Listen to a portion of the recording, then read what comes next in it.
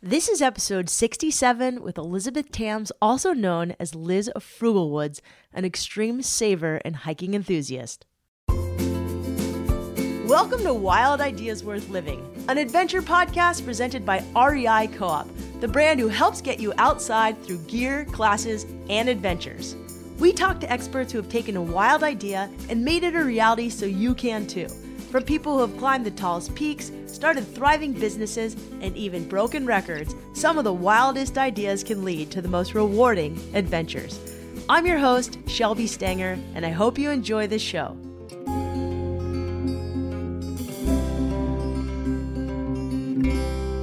Part of living wildly is having the means to pull it off. So we've interviewed dumpster divers and minimalists, but Elizabeth Tams, also known as Liz Frugalwoods, author of the new book, Meet the Frugalwoods, has a different story. She's a millennial who used extreme frugality with her husband to retire in their early 30s. Today, Liz is still in her early 30s. She has 2 daughters, including a newborn. She lives on a 60-acre homestead in Vermont, and she works on her blog, Frugalwoods, only because she wants to. She and her husband, Nate, who she met in college, did everything they thought they should as successful young American adults. They went to good state colleges, got good jobs, working at nonprofits, so not jobs on Wall Street, but they both realized there was just more to life than the daily grind of a 9-to-5. So rather than go out and make more money so they could spend more money, they just spent less, extremely less money to achieve financial independence in their early 30s. I heard Liz from an interview she did on NPR recently, grabbed her book, and was delighted that when asked, she agreed to share her story on this podcast. So without giving her book fully away, I asked that she read an excerpt to start us off, and then we really get into the nitty-gritty of how you can start saving to live more wildly with some of her own personal stories of how she did it. Enjoy the show. We'll start with Liz, who's going to share a small paragraph from the introduction of her book. I wrote this book to tell the story of how Nate and I did the unexpected, of how we broke free. I also want to encourage you to ask yourself the questions that guided our journey. What would you do if you didn't need your paycheck? What's your passion in life? And what's stopping you from making that a reality? I fully recognize that having the ability to even ask ourselves these questions is profoundly privileged. For many people, questions like these are wholly out of reach and divorced from their daily slog of trying to make ends meet. What are you doing that you love, that you hate? How do you use your time and your money? And how do you wish you used your time and money? Bringing your hopes into alignment with your actions is my boldest edict. Awesome. So good. Liz, thank you so much. So I'd love for you to start with telling us some of the things you did to keep this dream alive for 5 years. 5 years is a long time in your 20s. So when you got the idea to be financially independent, did you stick Post-it notes with the goal over your fridge or on the mirrors, or did you have pictures of this vision of your homestead and perfect home all over your house? What did you do to kind of stay on track and keep this dream alive? Mostly we researched.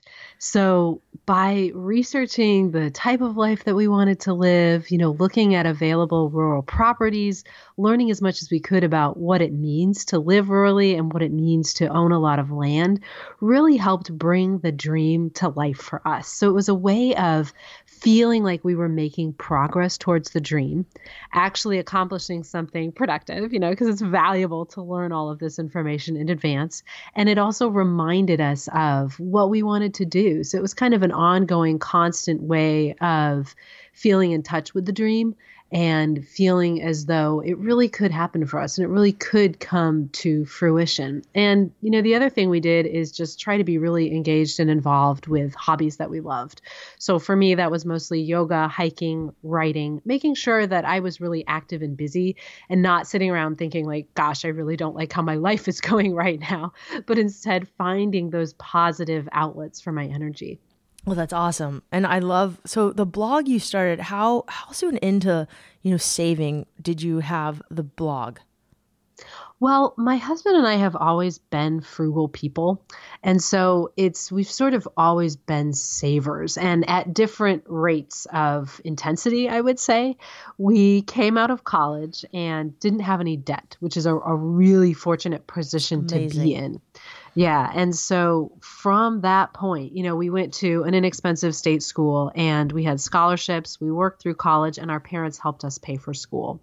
And it just was not that expensive at the time. And so when we came out of school, we're very fortunate. We don't have any debt. We also don't have any money. I think we each had a couple $100, and we had this commitment that we weren't going to go into debt. And so from the age of 22, we started saving. And, at first it was like I saved $2,000 in a year on a salary of $10,000. But you lived in Brooklyn, which is like yeah. crazy to me. I mean, I'm thinking Brooklyn like the girls Brooklyn from the show, but I know Brooklyn was a little different. It was more ghetto then. It's not hipster. It's not as hipster. It wasn't hipster like it is now, right? It is not as hipster. I am not as cool as the girls. Yes, you are. But, we just had that commitment to saving. And so our first major goal was to buy a house. So we started saving at 22. And by the time we were 28, we had saved up enough for a down payment. So that was, I think that was 6 years of saving for that down payment. And that was when we bought our first home in Cambridge, Mass. And then from that point, we didn't have another sort of a next goal for our money. And that was really illuminating for me that you always need a goal for your money. I think we talk about having these goals in our lives, and I think your listeners are probably very attuned to having those long-term aspirations, but make sure that your money has a plan. Because what I found is that when I did not have a really concrete plan for my money, it just started slipping through my fingers. So when I was saving for a home, I was very concerted and dedicated in my frugality, because I was going to buy a home. And then after we bought that home, we didn't know what we were doing next. And that was the time when we sort of spent the most money. And after that, we had this reckoning of realizing that we weren't happy spending money. That was not something that brought us fulfillment. And that's how we hatched our plan to reach financial independence and move to the woods. So to answer your question in a roundabout way, we really had been saving for essentially since we graduated from college. So, I don't want people to think that we did it in just a couple years, because it was really a long-term system of always spending a lot less than we earned. And you were raised with this mindset. So let's break this down. You guys didn't have jobs like real estate agents. You didn't work in finance for a big bank, but you still managed to save money. So your husband, software engineer? Right. That's not a low-paying job. It's not, no. And you worked in nonprofits. Right. And so we both worked for nonprofit organizations, but we had really good salaries, and we lived in Cambridge, Massachusetts, New York City, Washington, D.C. And so we had good salaries, and we just started saving ever higher percentages of those salaries. So as we got raises, as we sort of moved up in the ladder, we saved more.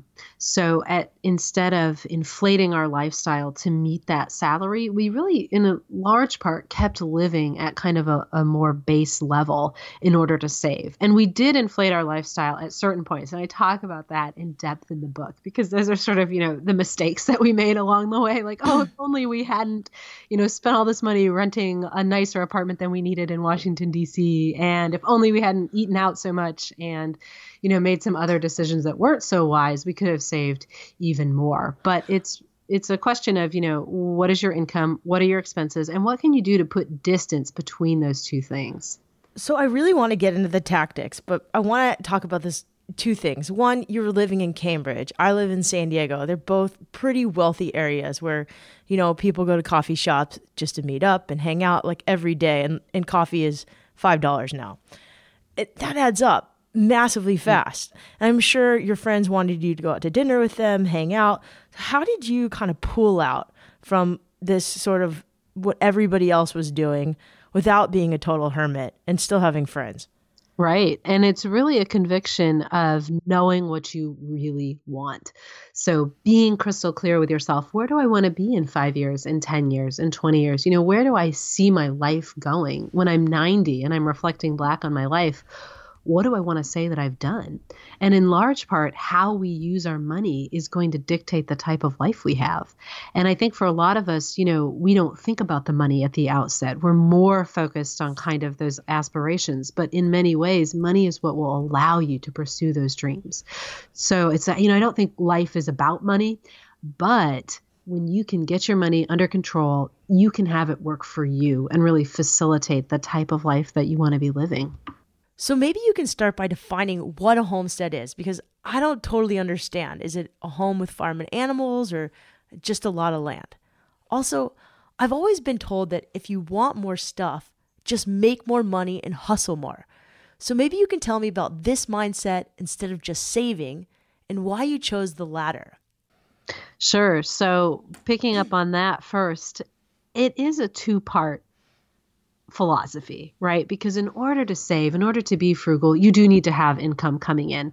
And certainly the more that you're making, the more that you can save and the faster that you can reach those goals. But there are plenty of people who are making, very good salaries and spending all of it. And I think during the recession, we saw a lot of examples of that, of people who were living paycheck to paycheck and not able to sort of cover themselves if they were to lose a job. And so I say it is about what you earn, absolutely. But it's also a question of how much you're saving. And so for me, the reason why I love frugality is that you can start doing it today. You don't have to wait for a new job to start. You don't have to find a new job. You don't have to sort of wait for any of these other factors to come into alignment. You can start tracking your expenses today and start identifying areas where there are efficiencies to be created and where you can save more. And one of the things I also like to tell people is that when you're able to cut out an expense from your budget, you're not just saving that money for 1 month. You're saving it for every single month going forward. And if you then invest that money, you are having compounding returns on that over time. And so I think it's really powerful when you recognize, saving $50, $100 more every month can have very demonstrable impacts in the long term. And it's also a question of simplifying life. So for me, it was a decision that I don't need a lot of stuff. And I don't need to spend on things in order to be happy. And that I am happiest and most fulfilled when I'm in nature, when I'm hiking, when I'm with my family, all of which is essentially free. So much is free. Hiking is free. Take us back to the time when you were working a full-time job and going back to grad school, and you were so busy and stressed out, and your husband wanted to take you on a hike. Talk to me about that. It sounds like the hike totally changed you, but you were totally annoyed. Yes, and I was super mad about going on this hike. I'm not a person who has always loved hiking or even really loved nature all that much. And so I was a convert to this. He identified that I was really stressed out and I was really upset because I was doing what I thought I should do. I was doing what I thought society wanted me to do. I was working in a career.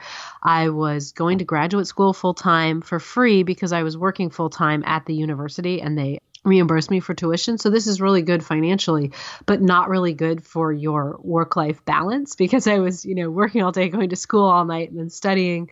And he recognized that I needed to take a break and essentially forced me to go on this hike with him. And while we were hiking, I had this realization that everything that I was doing was not really for me, and that I wasn't really pursuing a path that was going to bring me fulfillment or contentment.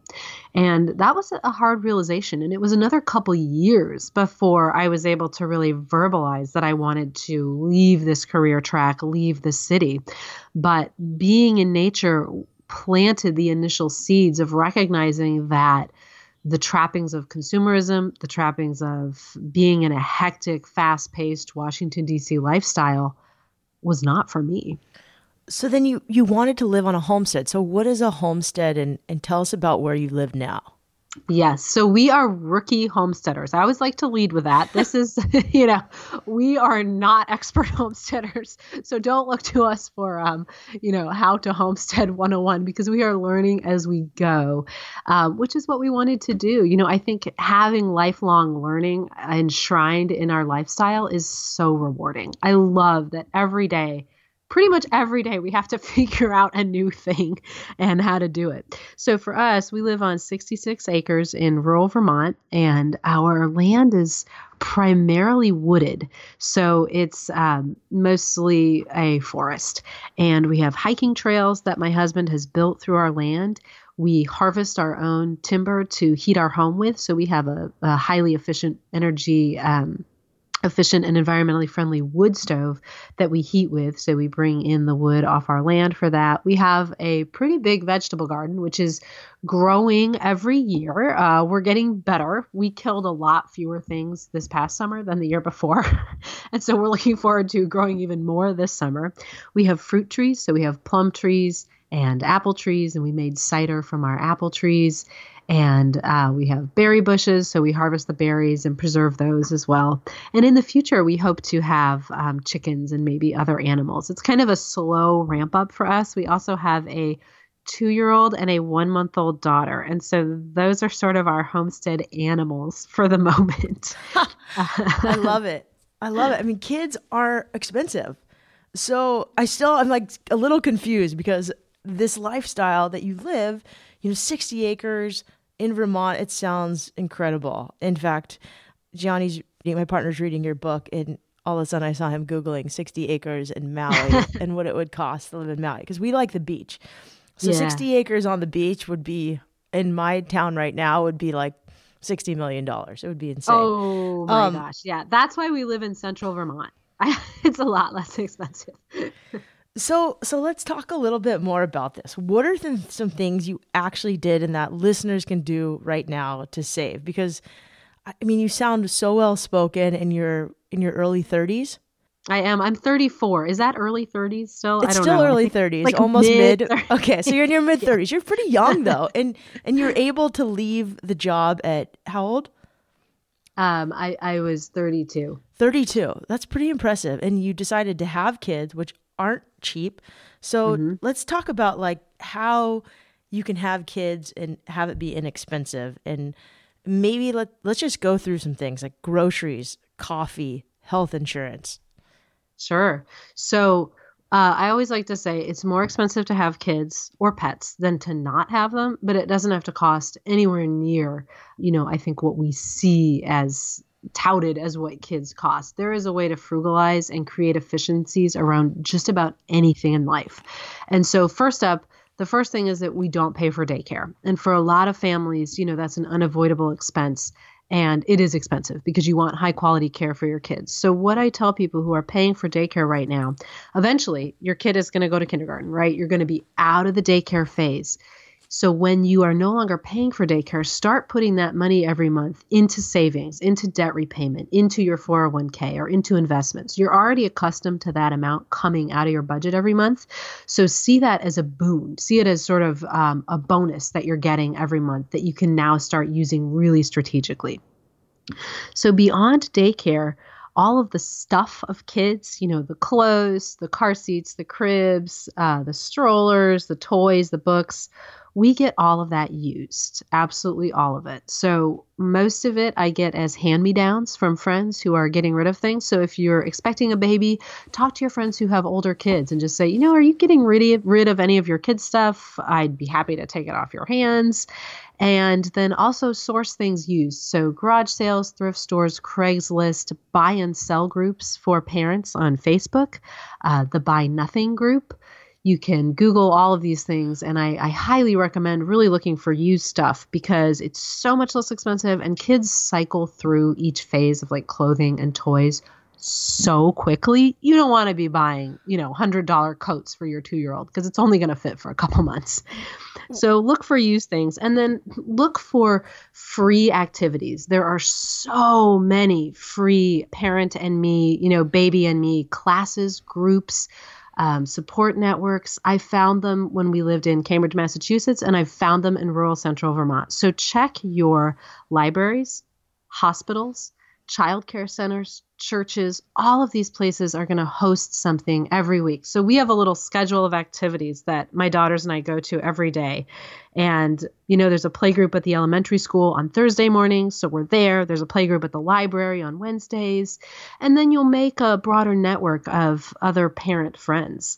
And I also think it's important to focus on what really matters for kids. So we have 529 college saving accounts for both of our daughters because that's something that's really important to us to be able to help them out with their college expenses. Buying brand new toys, not a priority. Saving for college, definitely priority. So save on the stuff that doesn't matter so that you can afford the things, that really are going to matter to your family later on. Yeah, and recreation is for the most part free. I love that. So hiking is free. So Oh, for yeah. me, surfing, once you have a board and you can get to the beach, which Oh, is yeah. And expensive, is free. hiking with kids is great. We started hiking with our first daughter when she was 2 months old, 2 months old, get a good carrier. And now I carry my youngest one on my chest and my older child walks, or get a good jogging stroller. I got an awesome jogging stroller for $5 at the thrift store. What? You want big wheels. All right. So the key in your jogging stroller, you want the biggest wheels you can find, and then you can take it on pretty much any trail, which is awesome. That's awesome. So we interviewed Hike It Baby founder Shanti Oh, Hodges. neat. Yeah, that's a great group for those of you who want to check it out. So really quickly, because I want to go through the other things, but what is the Buy Nothing group? Oh, I love the Buy Nothing group. So this is an international organization that has hyper local branches. It's run through Facebook, and you join in your local community. So look up for whatever your neighborhood or town is. Probably for San Diego, I imagine there are several since it's such a big metro area. And this facilitates neighbors giving away stuff for free to neighbors. So people will post, hey, I'm getting rid of a couch. Who wants it? It's free. Come pick it up. So it's kind of like free Craigslist, but it's neighbor to neighbor contacts. And so you really get to know the people. And I found it to be a very supportive environment. So people would post like, oh, I'm flying with my 2-year-old. Does anyone have an umbrella stroller that I could borrow this weekend? And someone would say, oh, sure, borrow mine. And then it would turn out that, someone else could then use it next. And it creates this network of bartering and trading and really helping people to not buy new stuff every time they need something. And it's so great for kids stuff because, again, you're just like cycling through it at such a fast rate. Okay, so some of the harder stuff for me, groceries, especially because we're so anal about eating organic, and Yes. I'm somewhat vegan, so I feel like, meaning I'm a wannabe vegan. I'm vegan like 98% of the time. But it's expensive to buy organic vegetables and the snacks that I really like that I don't need at Whole Foods. So we also do mostly organic foods and, high quality produce and meats when we eat meat. So one of the keys is buying bulk raw ingredients. So don't buy pre-made anything, right? So make your hummus from scratch. I make my bread from scratch. If you're going to buy organic carrots, buy the big old honkin' whole carrot and peel it yourself, which I'm remembering I have a bunch of those I need to peel in my fridge right now. Buy the very basest of ingredients and then cook everything from scratch because it's always going to be less expensive than the stuff that's pre-packaged. So even our oatmeal, we buy the bulk raw steel cut as opposed to like the instant packages. And then we also don't eat meat all the time. So we'll do sort of like a vegan week where we'll have chana masala or like a kale and chard stir fry. And then maybe the next week we will have, organic free range grass fed beef, right? But we're not eating beef every week or every night, and we don't have meat all the time. So that, it really helps to kind of limit your meat intake, both environmentally, health wise, but it's also just cheaper. Yeah. Doing like a chana masala, for example, get dried beans, some tomatoes, some spices. That can be a pretty inexpensive, healthy meal. And then also not eating out. So my husband and I go out to dinner once a month. That's our date night. And we enjoy that. And, we spend money on going out, but we don't eat out all the time. We don't buy coffees out. We don't buy beer out because that stuff really adds up. And so if you're looking at your overall budget of, everything that you eat and drink, make sure that you're taking into account not just the groceries, but also the meals out, the snacks out, and always carry snacks with you. I don't know about you. I always need a snack. So I carry almonds and some fruit. Almonds are like the cheapest healthy snack that you can buy in bulk. So I always have a bag of almonds with me and looking for those efficiencies in what you do eat and just paying attention to ingredients and knowing what you might be able to substitute. So like getting dried beans instead of canned beans is going to save you a pretty substantial amount. Okay, so what about coffee? Like I love my fancy coffee. Oh yeah. My lattes or my flat whites or whatever I'm drinking. So we insource the coffee because I really love coffee as well, and I'm definitely been guilty of spending embarrassing amounts on a single cup of coffee. So for us, the key was to have a nice coffee experience at home. We don't drink sort of pre-ground, not very high quality coffee. We get our coffee from BJ's, which is that's a bulk warehouse store. It's kind of like Costco. But we buy whole bean organic coffee. So it's more expensive than the cheapest ground coffee, right? But it tastes wonderful. We also have a nice kettle to heat our water to the right temperature. We have a good coffee grinder so that our beans are ground to the right groundness. And so the coffee that we make at home is pretty good. And yeah, and we got these travel thermoses, which we actually use every day now. But that was great when we were commuting into work because it's like no excuse to buy coffee. I have a thermos of coffee right here. Same thing now when we run errands, we take our thermos of coffee with us. So, no excuse to stop and buy any because you already have it with you. I love the soda water example. I don't know if it's in the book or the blog, but I also like, sparkling water. And you found a really cheap solution. Totally. So this is an example of luxurious frugality. People hear frugality and they're like, oh no, this is going to be deprivation, miserliness. But it's not. It's all about creating efficiencies and streamlining what you do and spending on what matters to you, and just letting go of everything else and realizing that you can do things yourself for so much cheaper than you can pay other people to do it. So with that in mind, we found a way to hack our SodaStream and put a 20-pound tank of CO2 hooked up to the SodaStream. And I have the instructions for how to do this on frugalwoods.com. So you too can do this in your home if you'd like to. And this gives you seltzer water for pennies. So this is just one example of the areas that we were able to save in. When you were a kid, did people say you were a wise soul? Because you just seem so much more mature than most of my 34-year-old friends. I love That's because you haven't seen me in person. So health insurance, that's the one where it's really tricky for us. We kind of do a lot of the same things minus coffee, and I spend on surfboards, but luckily we usually get deals. And secondhand surfboards aren't always that great. But, groceries, I get it, coffee, health insurance, that's one of those things that is tough. Yeah. And that's, again, one of those questions of needing to track your expenses and know how much it's going to cost you every month, and just recognize how much you're going to need to pay, because it's not as though you can eliminate everything from your budget. Right. And, our style of frugality is not one of pinching every penny. And so know what matters for your family, know how much your premiums are going to be. And to the best of your ability, calculate that out over time so that within your projections that you're safely covering what you're going to need to pay and how that might increase over the years. So people ask me, how much do I need to retire on, right? This is like a favorite question, and it's totally dependent on what you spend. And it's completely dependent on, your personal situation and the size of your family and whether or not you have children. So the first thing to do in all of this, sort of overgirding all of this conversation about money, is to track your expenses, to know how much you're spending, and also to know exactly how much is coming in every month. So recognizing, that what your salary is, that's not actually your net income. So knowing what you're making after deductions and then what you're spending. What if you're a freelancer and your income fluctuates per month? Absolutely. And that is something, a situation that a lot of people find themselves in. And that comes back to always saving more than you need.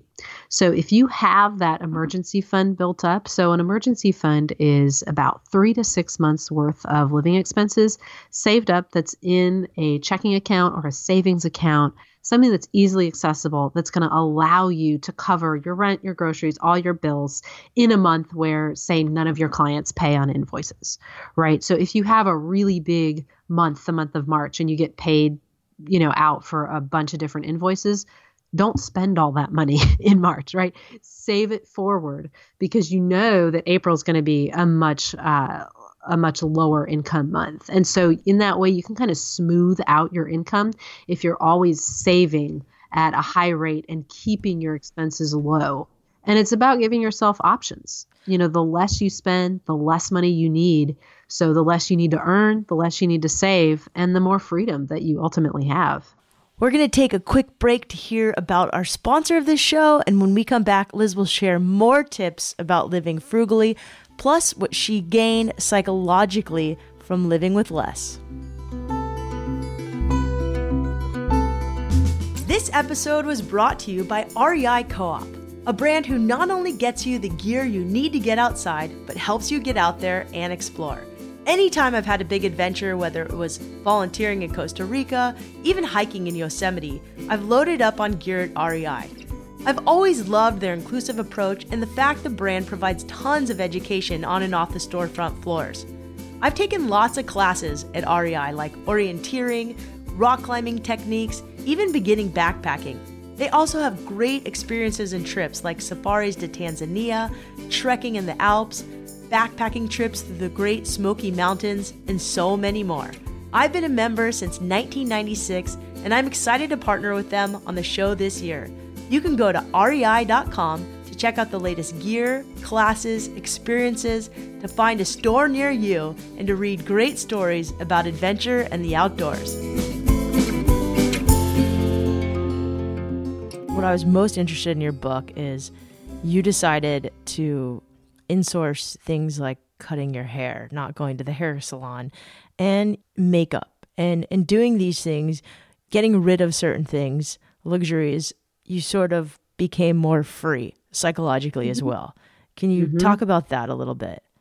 Absolutely. The haircutting thing was a great example of recognizing that frugality and simplicity ultimately has all these benefits beyond saving money. So cutting your hair at home. So I cut my husband's hair. He cuts mine. We did not get divorced. So, that's horrifying. A sign for you that it totally worked out. I have a tutorial on the blog of how to do it. He even cuts layers into my hair. He's very good. And so it was recognizing that I don't really care what my hair looks like.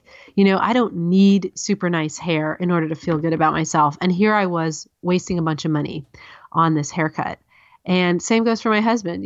Just going to the barbershop for a buzz cut was like $20 for him each time. And, over time, that's thousands and thousands of dollars that we're saving.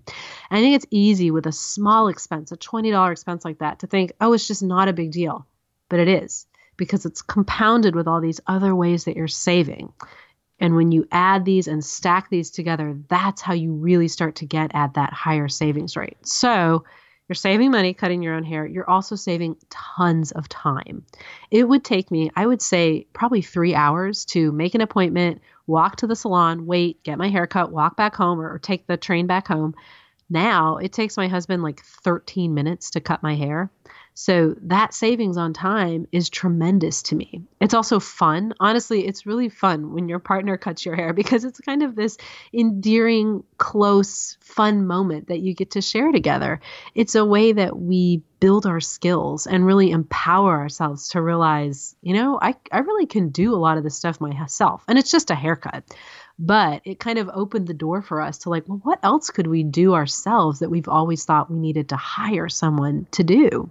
So makeup, to me, that was also pretty profound. As a woman, you have to, I also still believe you got to look a certain way when you go to an office meeting, and sometimes you want to wear some makeup. Yeah, and there's nothing wrong with wearing makeup. For me, I realized that I'd been wearing a lot of makeup for a lot of years because I thought I should, because I wasn't confident in how I looked naturally. I just did not think I looked good.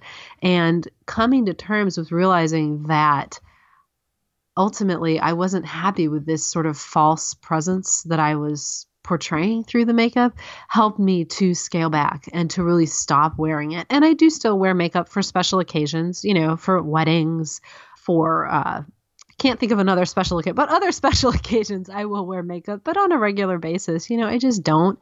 Saves me time, saves me money, saves me stress. I don't have to worry about what my face looks like because it kind of always looks the same. So I think it was another point of liberation for me, of really letting go of these societal expectations and instead embracing who I want to be and how I want to use my time and ultimately my energies. Staring into the mirror every day while I applied my makeup, that was not an exercise in confidence building for me. That was just not a good way for me to start my day. And now, so when I don't do that, I find that my focus turns to so many other things in my life as opposed to my appearance. I love that. So what do you spend money on? Is it travel, school? Right now, it's really, I would say, farm equipment. I just did a post on Frugalwoods not too long ago comparing the cost of living between urban and rural. And what we found is that living a year urbanly was actually cheaper for us than our first year on the homestead, because there are so many sort of startup costs and tools. We didn't even own a ladder before we moved out here, to give you an example of we were really starting from zero. So, for us, buying the vegetable seeds for the garden in that first year, and sort of we needed rakes, we needed shovels, and we source as much of it as we can used secondhand, at garage sales and things like that. But that has really been kind of our major expense. But that's a question of spending on our priorities. And so I think when you look at your budget, see what you are spending the most on and ask yourself, is that what matters the most to me? Is that where I want my life to be? Is that who I want to say that I am? So what do you use to track your expenses? Mint or a spreadsheet?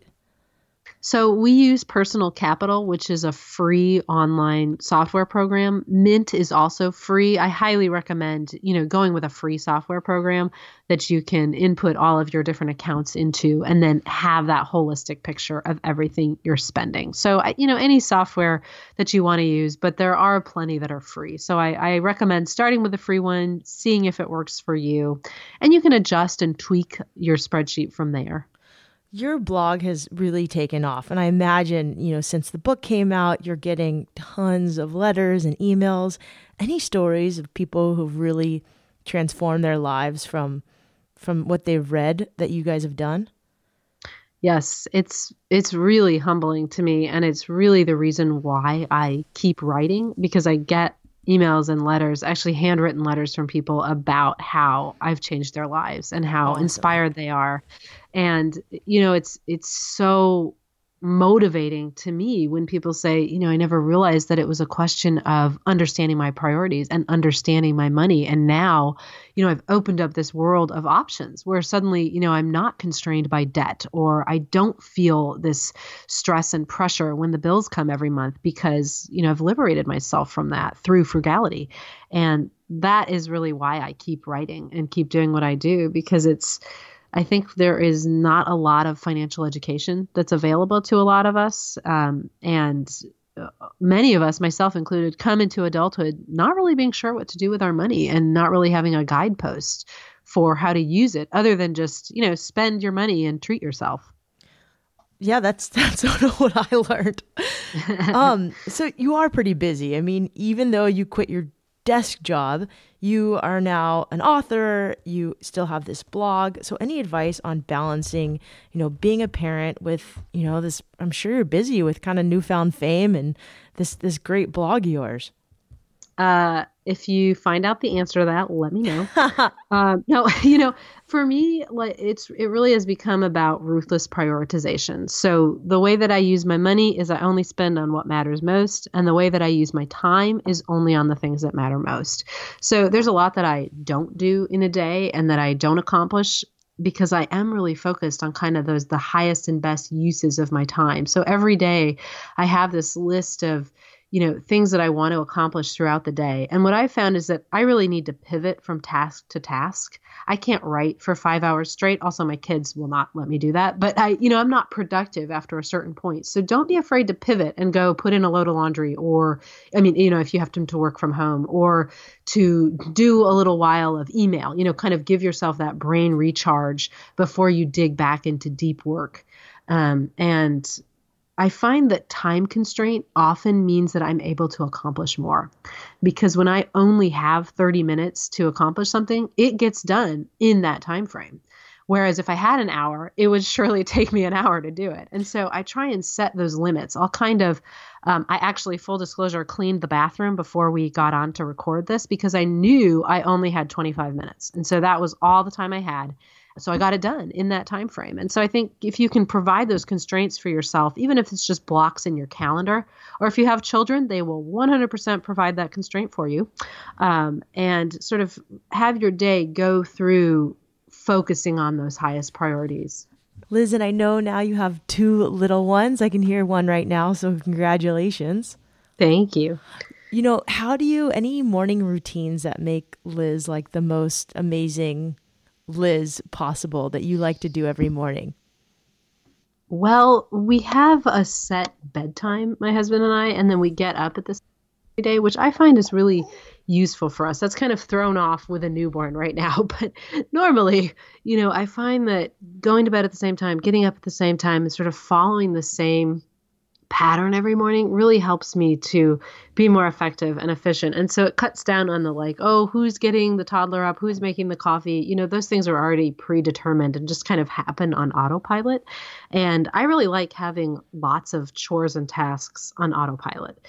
So things happen kind of at the same time every week or every day. And that really ensures that stuff gets done, the boring stuff gets taken care of. And especially in a partnership, it's not kind of this big argument or conversation every day about who does what, because it's already been discussed and determined in advance. Love that. And, you talk a lot about this book. You start it with, it's a privilege to live this way. There are people who have to be extremely frugal. I'd love for you just to talk about that for a little bit, just so listeners understand that.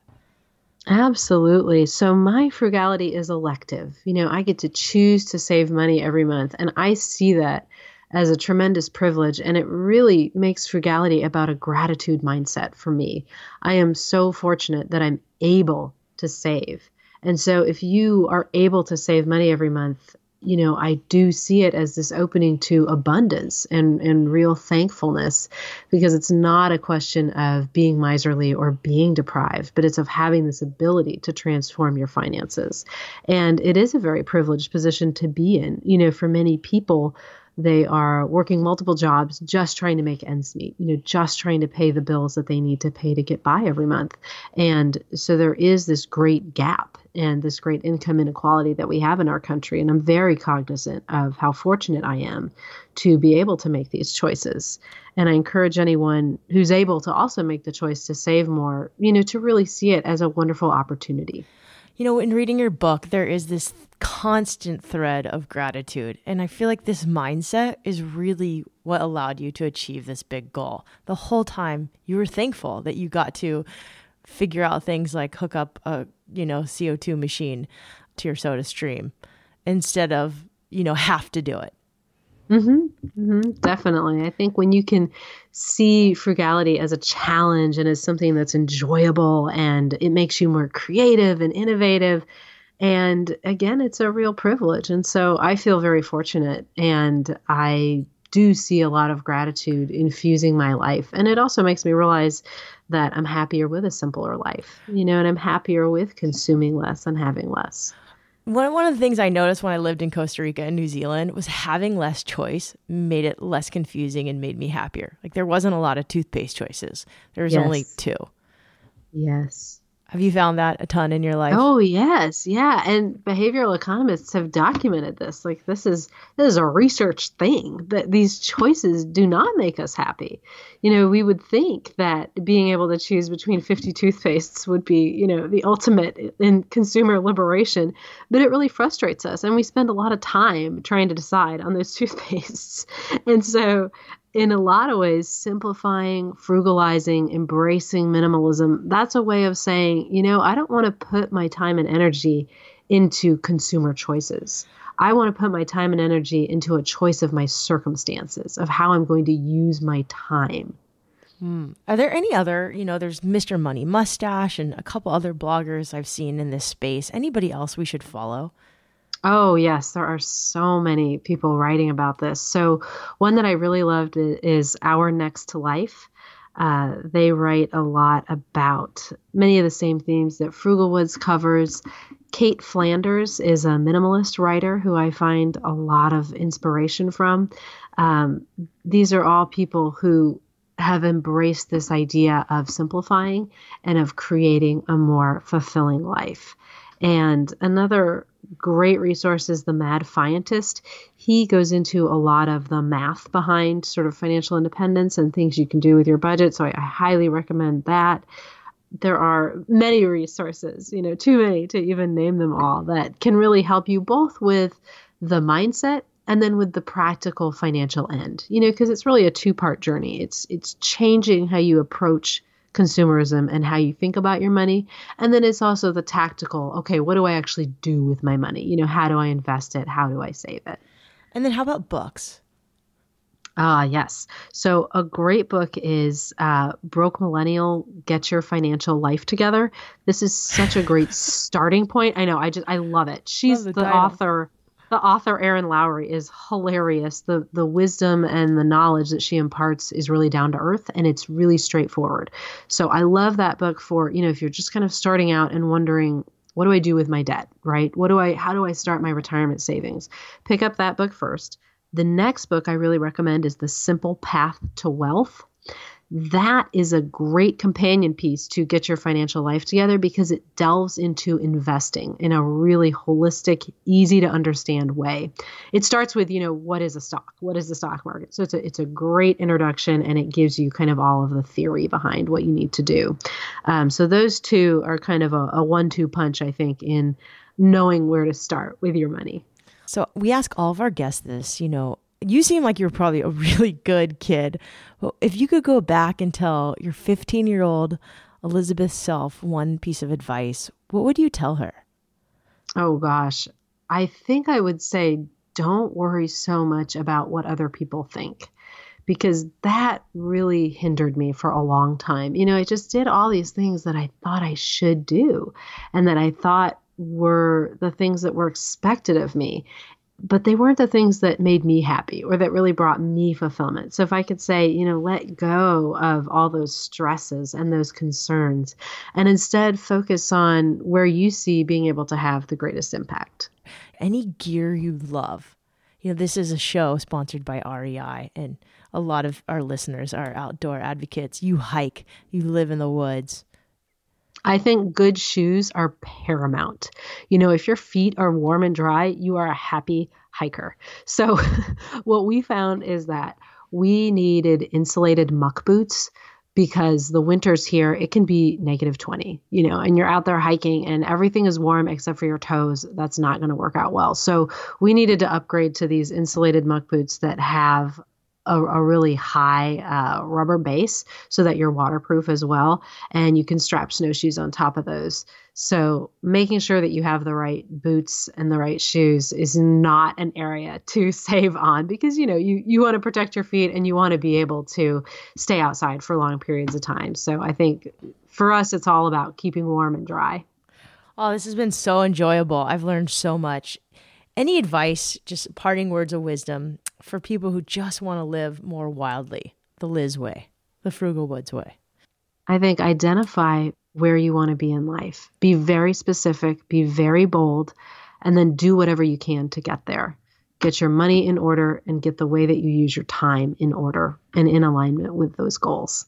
Oh, thank you so much, Liz. This has been so amazing. Oh, thank you. Liz, thank you so much for sharing your story. You can check out her blog at frugalwoods.com and definitely go buy her book. I read the book in 2 days, which means it was really, really good because I'm not a fast reader and I read that fast. So thank you so much for listening to this show. Did you like it? What did you like best? What do you want more of?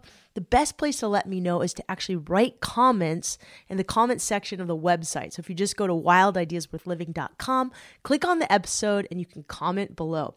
You can also send us comments on Instagram and you can also write reviews on iTunes.